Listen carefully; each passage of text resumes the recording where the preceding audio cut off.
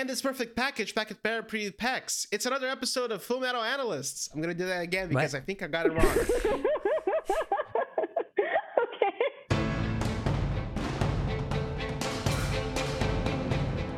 And this perfect package, Packet Pair Pretty Pecs. It's another episode of Full Metal Analysts. Welcome to our show where free riders analyze each and every episode of Full Metal Alchemist Brotherhood. I'm Michelle. I'm Arthur. Can you just say that again real slow? And this perfect package packed a pair of pretty pecs. Anna. And this perfect package packed a pair of pretty pecs. And this perfect package packed a pair of pretty pecs? Yeah. Oh. And I'm Mike. And our guest today is Quinn Henson. Woo! Thank you. I'm so happy to be here. Quinn, let's start things off by asking the question we always ask whenever we have a brand new guest, which is, how did you get started watching Full Metal Alchemist? I was raised watching anime in a very casual sense, especially through like Konami Jetstream, stuff like that. So really mostly like Naruto, Prince of Tennis, Sailor Moon, that kind of thing. And then when I was in high school, I believe I was on Tumblr back then, which a lot of people were. That was kind of the zeitgeist for it. And I remember seeing like a list of recommended shows. And I had heard of that the dub was actually really good, even though I'm not a huge fan of dubs. So I checked it out. It was all on Hulu, and I binged it in about a weekend. Wow. So I started with the 2009 show. Then I read the manga on and off. Again, the 2009 series is a really faithful adaptation, so that's not as necessary. And I've been occasionally watching the 2003 series. Like, I know enough of the plot to understand where it diverges, but I haven't investigated much more than that. Yeah, absolutely. Is this our subtle way of announcing that maybe after this we'll do the 2003 show? Maybe. You'll have to stay tuned. Stay tuned. Full Metal Analysts Origins. well, no. Clearly, what we would have to do is just title it Full Metal Analysts parenthesis 2003. Yeah, that is great. And we have to pretend that we are in 2003 every episode. I'm down for that. That sounds really fun. How old were you in 2003? How old were you? I was 7. Mike, how old were you? In 2000. Yeah, Mike. How old were you in 2003, Mike? I think I was like 18. I think. Mike was just having his first child back then. Oh, no. This week's episode is The Abyss, and it was directed by Hiroshi Ikehata, who directed Reign of Sorrows, Those Who Lurk Underground, Doorway of Darkness, and more. It was written by Michihiro Tsuchiya, who wrote a total of 15 Full Metal Alchemist Brotherhood episodes. So now it's time for us to do our improvised 21-second recap. This is the moment in the podcast where one of us will be chosen at random to do an 21-second improvised recap of this week's episode. And that person will be chosen by the roll of a dice. If it lands on 1, it's me. If it lands on 2, it's Arthur. If it lands on 3, it's Mike. If it lands on 4, it's our guest. So let's roll the dice. 1. God damn it. Wow. Love it. Love to see it. 3, 2, 1, go. Major Miles wants to kill Kimberly, and Ed is like, you can't kill people. And Major Miles is like, you're dumb. And Ed is like, I'm gonna stop your plan by accident. And Kimberly finds out about the plan. And Ed fights with the 2 chimeras. And Ed fights with Kimberly, but doesn't kill him. And that's so Kimberly used that chance to throw him down a well. Ed has a pole stuck in his gut, and he pulls it out, and he heals himself with the help of the chimeras. Meanwhile, the other group finds Al and decide to go to a different village because, fuck.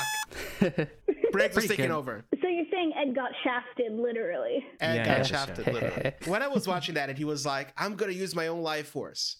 The first words out of my mouth were, that's bullshit.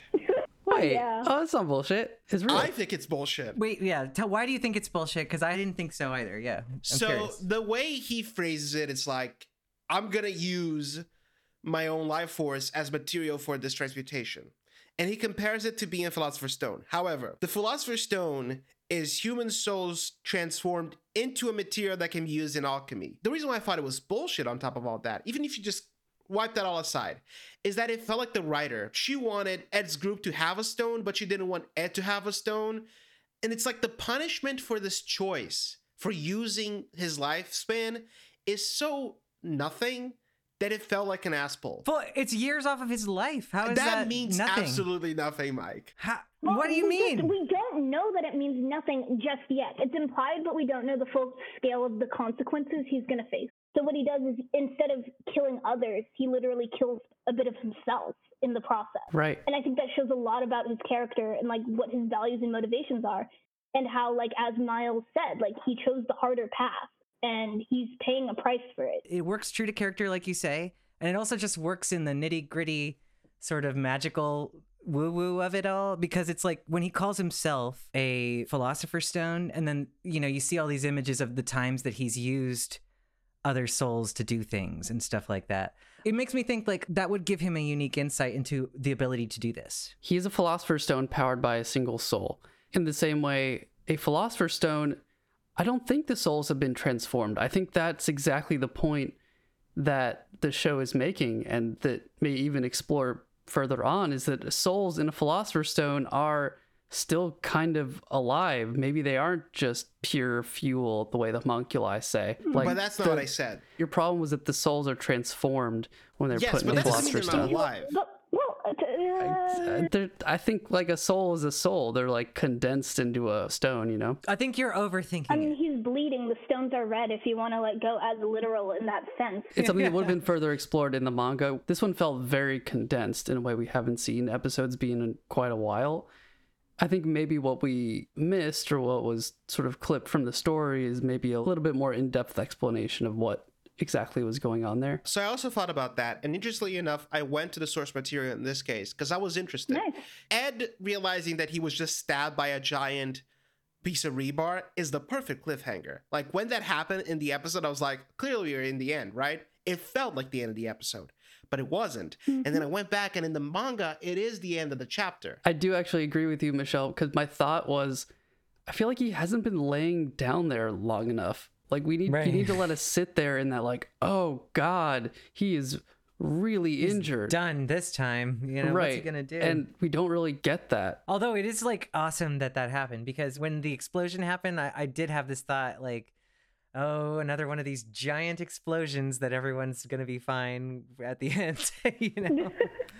But And they even play with that by having him fall twice. Like this isn't the first Right. time he falls on the episode. careful, they're really good at fighting in low visibility.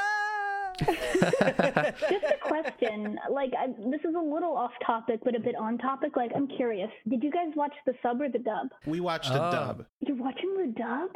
Well, okay, here's my justification for it. I watched the sub like 4 times, and I'm just curious for the dub. I'm biased towards dubs because I'm a former voiceover agent and I like those people. Except one of them, apparently, who I didn't know. I just think it's a great dub. I think it's been localized really well, and a lot of times the dubbing translation in this show is better than the translation of the subtitles. Sex Fest excluded. Do you not, and I don't necessarily agree with this, I'm also being a shit disturber, do you not find it a little disrespectful to not, like, consume a Japanese piece of media in the original language it was intended? Is this not a form of imperialism? First of all, my point of view has always been the same point of view as Hayao Miyazaki, which is he is totally for dubs because dubs allow people to focus more on the characters and the stories. I always think if you're going to watch something foreign, watch with subs. And maybe this is because I'm from Brazil and most of my life American movies were foreign movies. I do know that there are people who just legitimately cannot watch subs, whether it's for a real reason like they don't know how to read or they can't read as fast. That's as my fast. reason. No, but that is that is an actual No, it's legitimate real, reason. it's real, yeah. Yeah, it's real. Or the reason of like they don't want to read. There is a danger of cultural imperialism when you dub something. I mean, you can think about like Sailor Moon. They dubbed a gay couple into being cousins. There's a lot of examples, and honestly, the point that I'm making is a double-edged sword, because as you guys were saying that you felt that the dub sometimes localized the dialogue more effectively than the subtitles, I think you also have to understand that the subtitles are a level of translation themselves. There's really no winning in a way, because unless you speak Japanese or whatever language the work is in, you're not going to get the original meaning in all of its intricacies. Like, we're going to have to settle for something. And my opinion on the matter of like whether to watch a dub or a sub is that it's really a case by case, because there are dubs that are so good. So you get really talented people who put a lot of care and effort into the translation. And I think, like in general, I think I just gravitate for the one I like better. Yeah, because Yeah. like, I mean, and conversely, I'd argue that there was a lot of care put into the initial content as well. I think this is definitely a complicated question that doesn't have an easy answer. But as you said, you really do need to know the original language that's being spoken Right. to fully understand what you're losing or gaining. Like, I'm somewhat fluent in French, and so I watch movies in French with English subtitles to help me out. And there is a moment in one movie where to comfort another character, in the subtitles it says it gets better. But what he was saying in French, and I'm sorry I don't remember the exact phrase, but what he said was it will hurt less over time, which is a really different meaning. It's those small things that unless you know the language, it's going to be really hard. And even then, like, that's just bare bones translation. That's not even any of the cultural context. That's why, honestly, sometimes anime comedies can seem so goofy or nonsensical, is because we just don't fully understand it and won't be able to the same way. I think we should embrace the blurriness of this. Yeah. You know? Embracing the blurriness here could be really fun because that means that you can enjoy things over and over again in different contexts. And that's good, you know? I think that's good. A couple episodes back, we had a guest talking about Kimberly.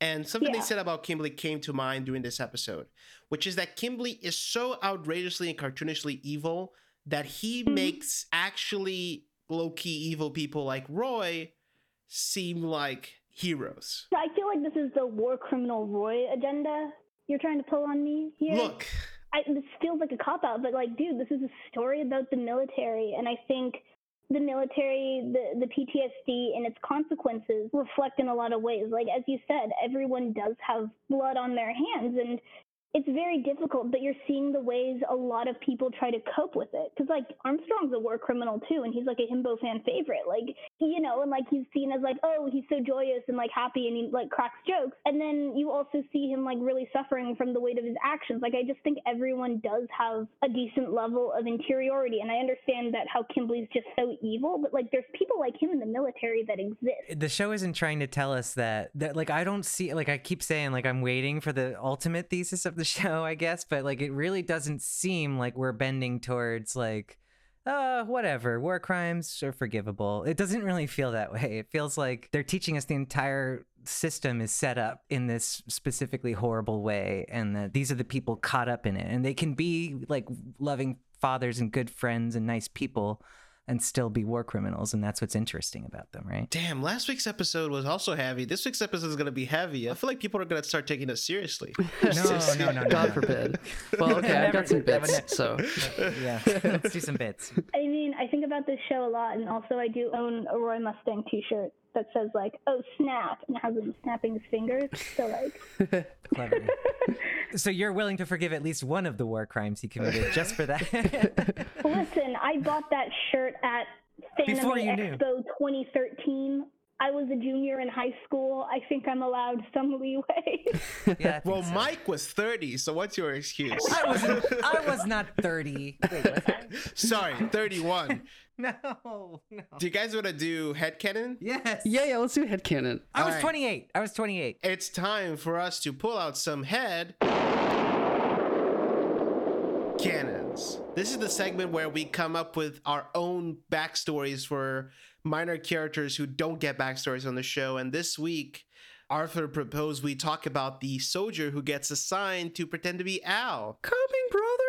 Yeah, that guy, the guy who's in Al's armor, or in the decoy Al armor, and has to pretend to be Al. Do not be fooled by the decoy Al. The false Al. I assume that, what's that city that's out to the west that had the Star of Milos? What was the city called? Table City? Table City. Yeah. I think he's from Table City, and I think his mom was one of those bat people that flies around Table City. She didn't come home one day because it's a dangerous job, and he was taken in by the military. He's always looking for young war orphans to convert into soldiers, you know. But he's doing pretty good if he made it to Briggs. That's like the hardest area. He had a lot of gumption, and the thing about it is, you know, like that's all I've got. All right, here's what I got. His name is Jim, and he got his position in the army because he's the son of a famous general called Hen.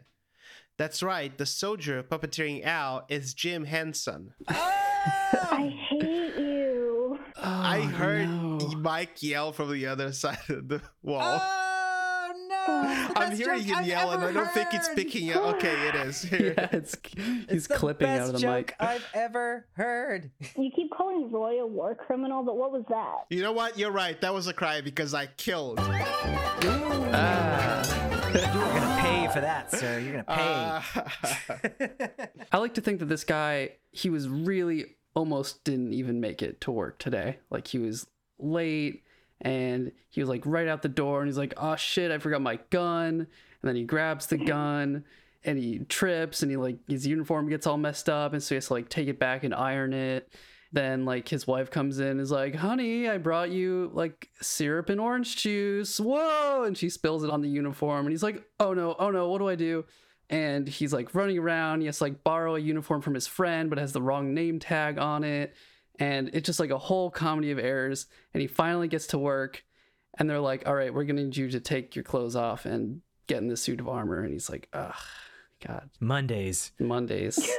I think because like Michelle made the idea of like how he kind of flails around in the Muppet, I think he's not a soldier. He's in administration. Like he was only chosen for that role because he was tall enough to fit in the armor. Right. That's why he's so bad at walking in it. Right. He just thought he was going to be filing paperwork another day and like complaining like, oh, this place's ventilation sucks. And then he's shoved into a suit of armor and forced to follow all these people around, and there's like fucking guns and explosions. Bad day. And that's my headcanon. All right, good segment. Good segment, everyone. There are two characters we haven't talked about, two very important characters, and that's Godzilla and the Cowardly Lion. Two Oh new my gosh. chimeras. No, not Godzilla. You mean King Kong? Yeah, he's a gorilla. I was thinking of Godzilla versus Kong, and I said Godzilla instead of Kong. These new chimeras are definitely like the A-team compared to Jerso and Zampano. I know you say that, but also they were having the conclusion of their arc, and the episode was literally playing them off. Like they were like, "I guess we are free," and you just hear kind of like the episode is going, "Wrap it up." You're Like a road trip movie where they're driving away, but you can still hear them. I guess let's be on the good people's team now. No, I know what you mean, where they're driving off and you can still hear them talking to each other. And they're like in the distance. I thought they were pretty cool. Do you know their names? Haskell? No. No. One is Lionel and the other is Richie. Shut Before we go forth, it's time to bring on the classical music. Welcome to First Take Theater, reading actual posts from people who watched the show as it aired.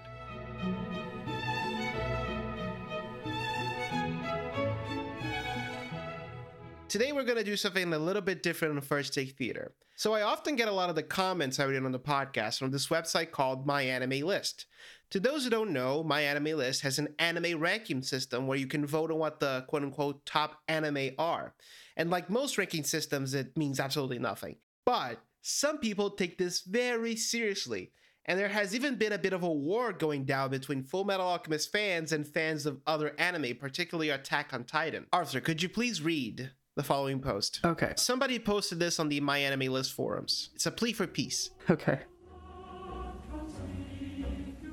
And now, First Take Theater presents General Arthur and the Anime Wars. So I've noticed the war going on, and I have a question.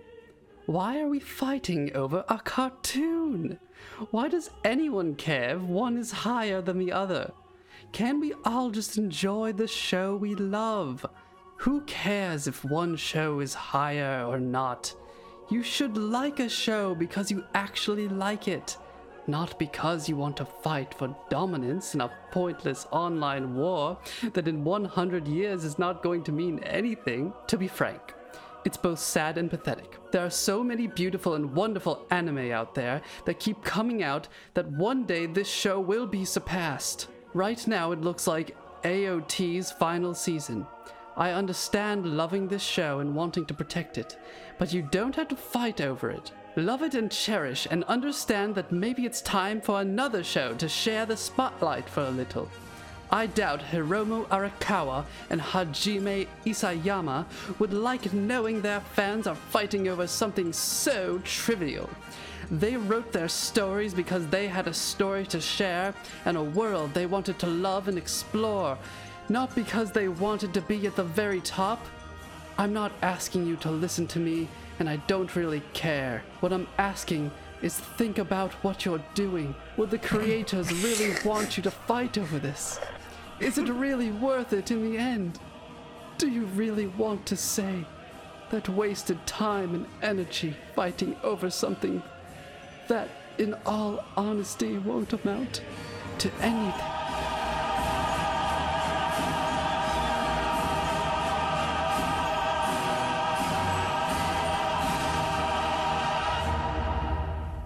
To which somebody replied, die. Mike, What? it's time for you to stop looking at the clock and start looking at the bat, because now it's time for Mikey at the bat. Yay! And we missed Panda Talk. No, there's no Panda Talk today. I know, we missed it. No. This is the moment in the podcast where Mike has to guess what happens in next week's episode based only on the title and the thumbnail. Mike, will you please describe the thumbnail for next week's episode, Signs of a Counteroffensive?